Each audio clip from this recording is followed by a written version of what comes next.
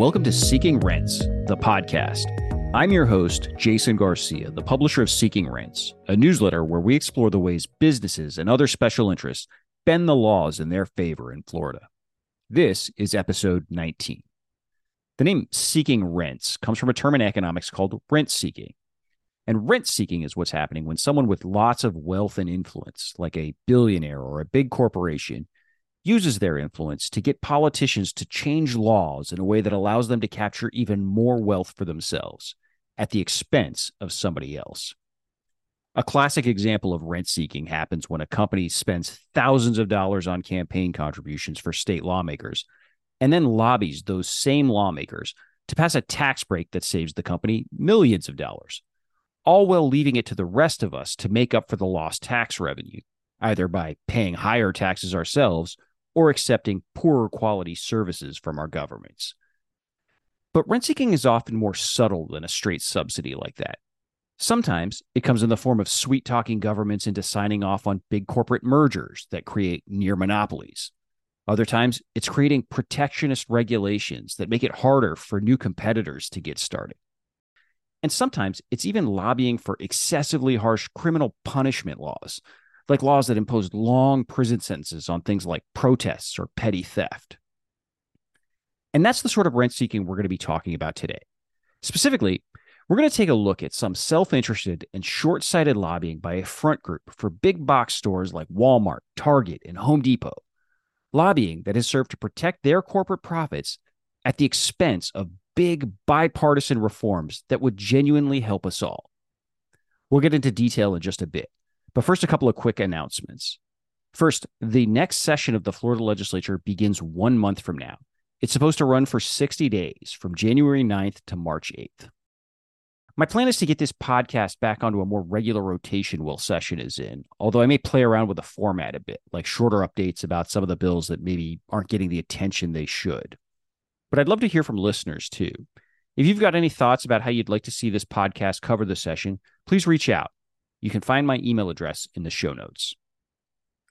And as always, if you haven't already, please make sure to subscribe to Seeking Rents, the newsletter.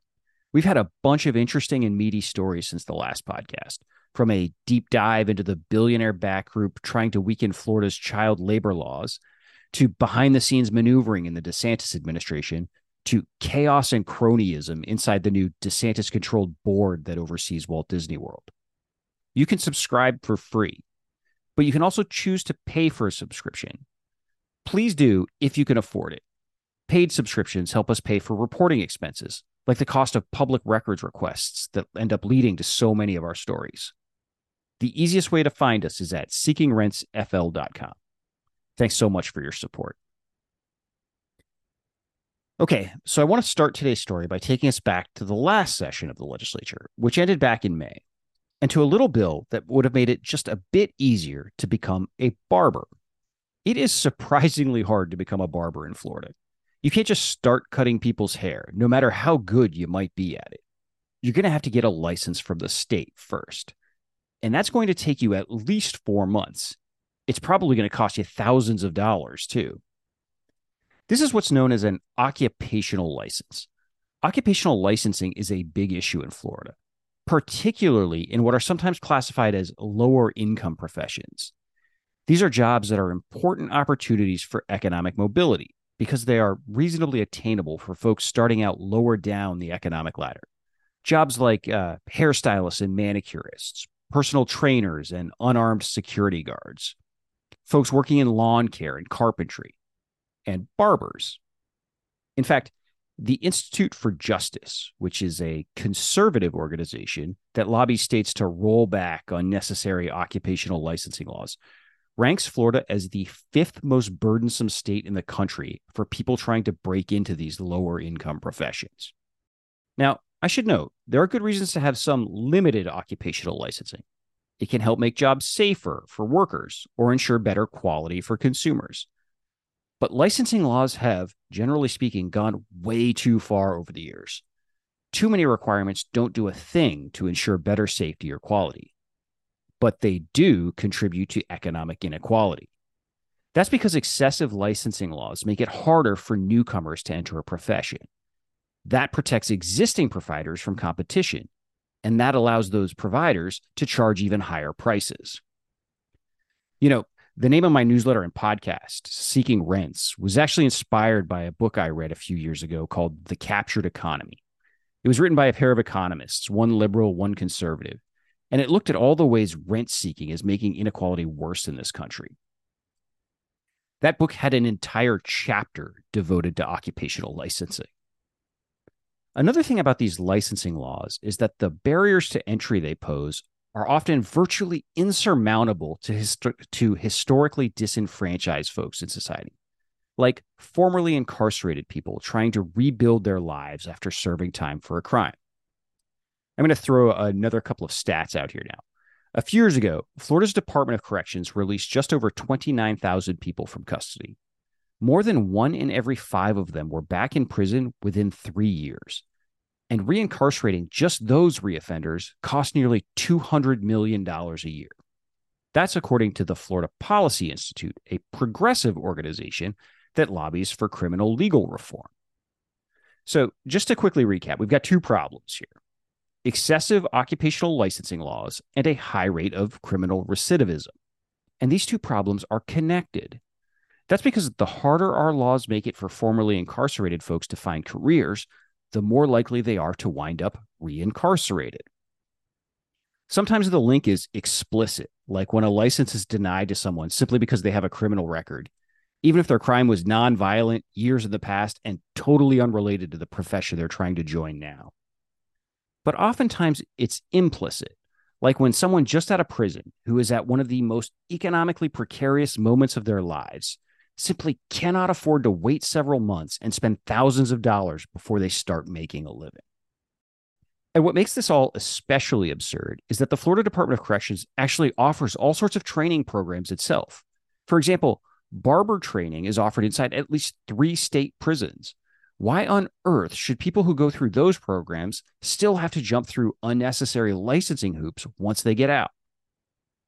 This is how the Institute for Justice, that conservative group that lobbies to reform occupational licensing laws, and the Florida Policy Institute, that progressive group that lobbies to reform criminal legal laws, ended up uniting this past year behind an idea they called limited barbering. This was a small idea, at least in the context of big economy and society-wide problems like occupational licensing and criminal legal reform. All it would have done was let people who want to become barbers start working more quickly and without having to spend a whole bunch of time and money up front. This wouldn't have been some wholesale deregulation of the barber industry or anything like that. Under this limited barbering bill, if you wanted to cut hair without a license of your own, you would still have had to find a job inside a licensed barber shop. And you wouldn't be allowed to do everything a full barber could do either. You couldn't use chemicals to dye a customer's hair, for instance, or shave a beard with a straight razor. So you probably wouldn't have been able to make as much as a fully licensed barber. But you could at least start working immediately and building a career for yourself. Maybe you'd even decide to get the full license a bit later on in life, too. This bill was bipartisan. The sponsor in the state House was a Democrat. The sponsor in the state Senate was a Republican. And yet it barely budged. This limited barbering bill only got 1 hearing in the state House and none at all in the Senate. Why? Well, one reason is that it was secretly opposed by one of the state's biggest business lobbying groups, an organization called the Florida Retail Federation. The Retail Fed is essentially a front group for a bunch of the state's biggest retail brands, big box stores like Walmart, Home Depot, and Target, grocery and pharmacy chains like Walgreens, CVS, and Publix, and tourism giants like Disney and Universal. But the Retail Federation also represents for-profit beauty and cosmetology schools, some of which charge aspiring barbers nearly $20,000 in tuition. Now, the Retail Federation never said peep about this bill in public, but its lobbyists met with lawmakers in private. In fact, in a report to its members after the session ended, lobbyists for the Retail Federation said they, quote, engaged quickly after the limited barbering bill was filed, convincing state legislators to sit on the bill and let it die without much public debate. So here Florida had a chance to pass some small but genuinely meaningful reform, something that would have helped people who get out of prison stay out of prison and maybe even help bring down the cost of a haircut a little bit. But it failed because lobbyists for big box stores and beauty schools didn't like it. Now, it would be one thing if all the Florida Retail Federation was doing was lobbying against bills that help keep people out of prison. But that's not all the Retail Fed is doing. This front group for Walmart, Target, and Home Depot is also lobbying for bills that put more people in prison. For an example of this, we're going to drop back a year to 2022, when the Retail Fed convinced the Florida legislature to pass a bill allowing small-time shoplifters to be punished with long prison sentences. It involves a certain type of criminal charge known as retail theft. There are some nuances, but basically, retail theft is kind of like a higher charge that prosecutors can throw at someone accused of shoplifting from a store. It can turn what might otherwise be a petty theft misdemeanor carrying a sentence of 1 year or less into a felony charge with a potential prison sentence of 5 years or more. That's a big deal because felonies and the longer prison sentences that come with them are generally supposed to be reserved for violent crimes. And shoplifting in and of itself is obviously not a violent crime. Now, there are a few important thresholds that a petty theft has to reach before it can turn into retail theft. One of those used to involve the amount of merchandise that was stolen. It used to be that prosecutors could only charge someone with retail theft if they were accused of stealing at least $750 worth of stuff. At least that was the case until 2022, when the Florida Retail Federation convinced the legislature and Governor Ron DeSantis to pass a bill that eliminated that $750 threshold entirely, giving prosecutors the power to bring felony charges even in tiny cases of shoplifting. Under that bill, someone who stole a candy bar and a Coke a few times could now be thrown in prison for 5 years. And if they stole a few more candy bars, they could be sent away for 15 years. That is crazy. And it's even crazier when you learn that just 3 years earlier, in 2019, the Florida legislature and Ron DeSantis had just raised that threshold from $300 to $750. It was part of a sweeping criminal legal reform package that was designed to reduce the number of people being unnecessarily incarcerated for nonviolent crimes that are so often driven by economic desperation rather than evil intent. That bill had passed the legislature with overwhelming support in both political parties. It just might have been the most bipartisan moment of Ron DeSantis' time as Florida governor. And just 3 years later, lobbyists for Walmart and Target talked them into undoing it. Now, Retail Federation lobbyists kept insisting they were just trying to crack down on organized crime, masterminds running these sophisticated operations, boosting big ticket items like phones and computers. But this bill went way beyond that. Now, I do want to take a moment here because I'm going to guess there may be some people listening to this who are thinking, who the hell cares? Walmart and Target aren't the bad guys here. The people who are doing the stealing are. You don't want to go to prison for 5 years for stealing a few sandwiches? Then don't steal the damn sandwiches. Simple as that. The thing is, it is not as simple as that. First, longer sentences and harsher penalties do very little to deter crime. The research on this is overwhelming at this point. But longer and harsher penalties do make some of us less safe and cost all of us a lot of money. For instance, after decades of imposing longer prison sentences and criminalizing more behavior, Florida's prisons are overcrowded, understaffed, and falling apart. Just last month, auditors hired to assess the state of Florida's prisons presented their findings to the Florida Senate, and those findings were grim. Nearly 1/3 of corrections officers leave their jobs every year, leaving some prisons with more than half of their positions empty.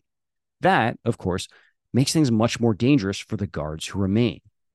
At the same time, these auditors forecast that Florida will need to spend as much as $12 billion over the next 20 years just to repair crumbling facilities and keep up with projected prison population growth. That's twice as much money as it costs to build a new high-speed train between Miami and Orlando. By the way, this is another reason why it's so important to fairly tax big corporations like Target, since they rely so heavily on taxpayer-funded police, prosecutors, and prisons to protect their business. And hey, wouldn't you know it, Target is one of the most notorious abusers of loopholes in Florida's corporate income tax. loopholes that the Florida legislature refuses to close, partly because lobbyists for companies like Target keep lobbying against it. But while threatening longer prison sentences doesn't keep people from committing crimes, do you know what can? Helping people achieve economic stability for themselves and their families. Which, again, was exactly the point of that limited barbering bill, the one the Florida Retail Federation lobbied against. I should also note that these kind of bills aren't just isolated to Florida either. We're seeing a coordinated effort by corporations to introduce these harsher penalties in state capitals across the country. And of course, these same corporations are evading their taxes and helping drive up inflation through profiteering, which then makes these theft thresholds even harsher. It's like one ugly rent-seeking cycle. Okay, so you might be asking yourself why I'm bringing up these old bills now. This all already happened. It's old news. But we're about to go through this exact same cycle all over again. Like I mentioned at the top of the show, the next session of the Florida legislature starts 1 month from now. And the Florida Retail Federation is already pushing a new bill that would throw even more people in prison for shoplifting. This year's bill would let prosecutors bring felony charges in even tinier cases of shoplifting. For instance, I mentioned earlier that there are a few thresholds that have to be hit before a prosecutor can turn misdemeanor petty theft into felony retail theft, which, again, means someone could suddenly be looking at 5 years or more in prison. Well, one way a prosecutor can invoke retail theft is if someone shoplifts at least 5 times in 1 month and they take at least 10 items from at least 2 different stores. And remember, it doesn't matter anymore how small or cheap that stolen merchandise is. But this new legislation would dramatically lower 2 of those thresholds. Specifically, it would allow someone to be charged with felony retail theft if they shoplift just 3 times over the course of an entire year. That's not all. It would also allow retail theft to be charged if someone commits a single theft, but as part of a group of at least 5 people. And the prison sentence would get even longer, up to 15 years, if that person encouraged anyone else to join in on social media. Legislation like this is not based on real data. In fact, the Marshall Project, a national nonpartisan organization that advocates for criminal legal reform, recently reported that many of the stores lobbying for these stronger retail theft laws are actually walking back exaggerated claims about theft problems. This new bill is pretty clearly inspired by the so-called flash mob thefts that have gotten a lot of attention recently on cable television. Not because they happen very often, which they don't, but because video of them tends to go viral. But really, what are we doing here? We're going to send a kid who makes a dumb decision on TikTok to prison for 15 years? One other point about this. I can already hear Retail Federation lobbyists and their friends in the Florida legislature trying to gaslight people into thinking that this concern is crazy, that no prosecutor is going to try sending a kid who made a silly mistake to prison for more than a decade. Prosecutors have discretion, they'll argue, and of course they'll use it. Oh, really? Because one of the things that's become crystal clear in the last year in Florida is that Governor Ron DeSantis will remove local prosecutors from office if they use their discretion in a way he doesn't like. And neither the legislature nor the courts have been willing to stop him, at least not so far. So I'm sorry, but Florida lawmakers do not get to help Ron DeSantis weaken our state's system of checks and balances and then tell people that they can still trust those checks and balances to work while they try to do yet another favor for Walmart. Here's a different idea. How about instead of helping the Florida Retail Federation put more kids in prison, we instead help the people coming out of prison get back on their feet so they can provide for themselves and their families, and we can stop paying to incarcerate them. Because remember that bipartisan limited barbering bill we talked about earlier? It's back this session too, and it's bipartisan again. We should pass it, but we should also go a lot further than that. Just to give you one more example, there's another bill that would stop the licensing boards that serve as gatekeepers for barbers and hairstylists from using old crimes as an excuse to keep newcomers out of their professions. Specifically, this bill would forbid these licensing boards from denying someone a license solely because they once committed a crime many years ago. Just as importantly, the bill would also require these licensing boards to recognize the industry training programs that are provided in Florida's prisons. This is another common sense bill. And it also has lots of support from both Republicans and Democrats. Lawmakers have already started holding preliminary committee hearings ahead of the 2024 session. And this barber licensing bill has already passed 2 of those committees. The votes were unanimous both times. So let's pass that bill this session too. And then let's do even more, a lot more, to roll back unnecessary licensing laws and self-defeating criminal punishment laws. Let's get more competition into the marketplace and bring down prices for consumers, all while helping formerly incarcerated folks get back on their feet and stay formerly incarcerated. And let's not let a bunch of rent-seeking retail lobbyists stand in our way. All right, let's leave it there. But I'll post a bunch of links in the show notes, including all the bills I mentioned here, for anyone who wants to read even more. And like I said earlier, now that session is really coming, look for this podcast to start showing back up in your feed again. I'm assuming you've signed up on Apple or Spotify, which, if you haven't, I'm really not sure what you're waiting for. Don't you want to hear more about occupational licensing laws? As always, please feel free to reach out with any questions, comments, or feedback. And again, feel free to make suggestions about how this podcast could be more interesting or helpful during the session. Opening day is January 9th. That's exactly 1 month from today. Lastly, don't forget to sign up for the newsletter. Easiest way to find us is at seekingrentsfl.com. Subscriptions are free, but please consider paying for one if you can afford it. All right, that'll do it for now. Thanks for listening, everybody. See you soon.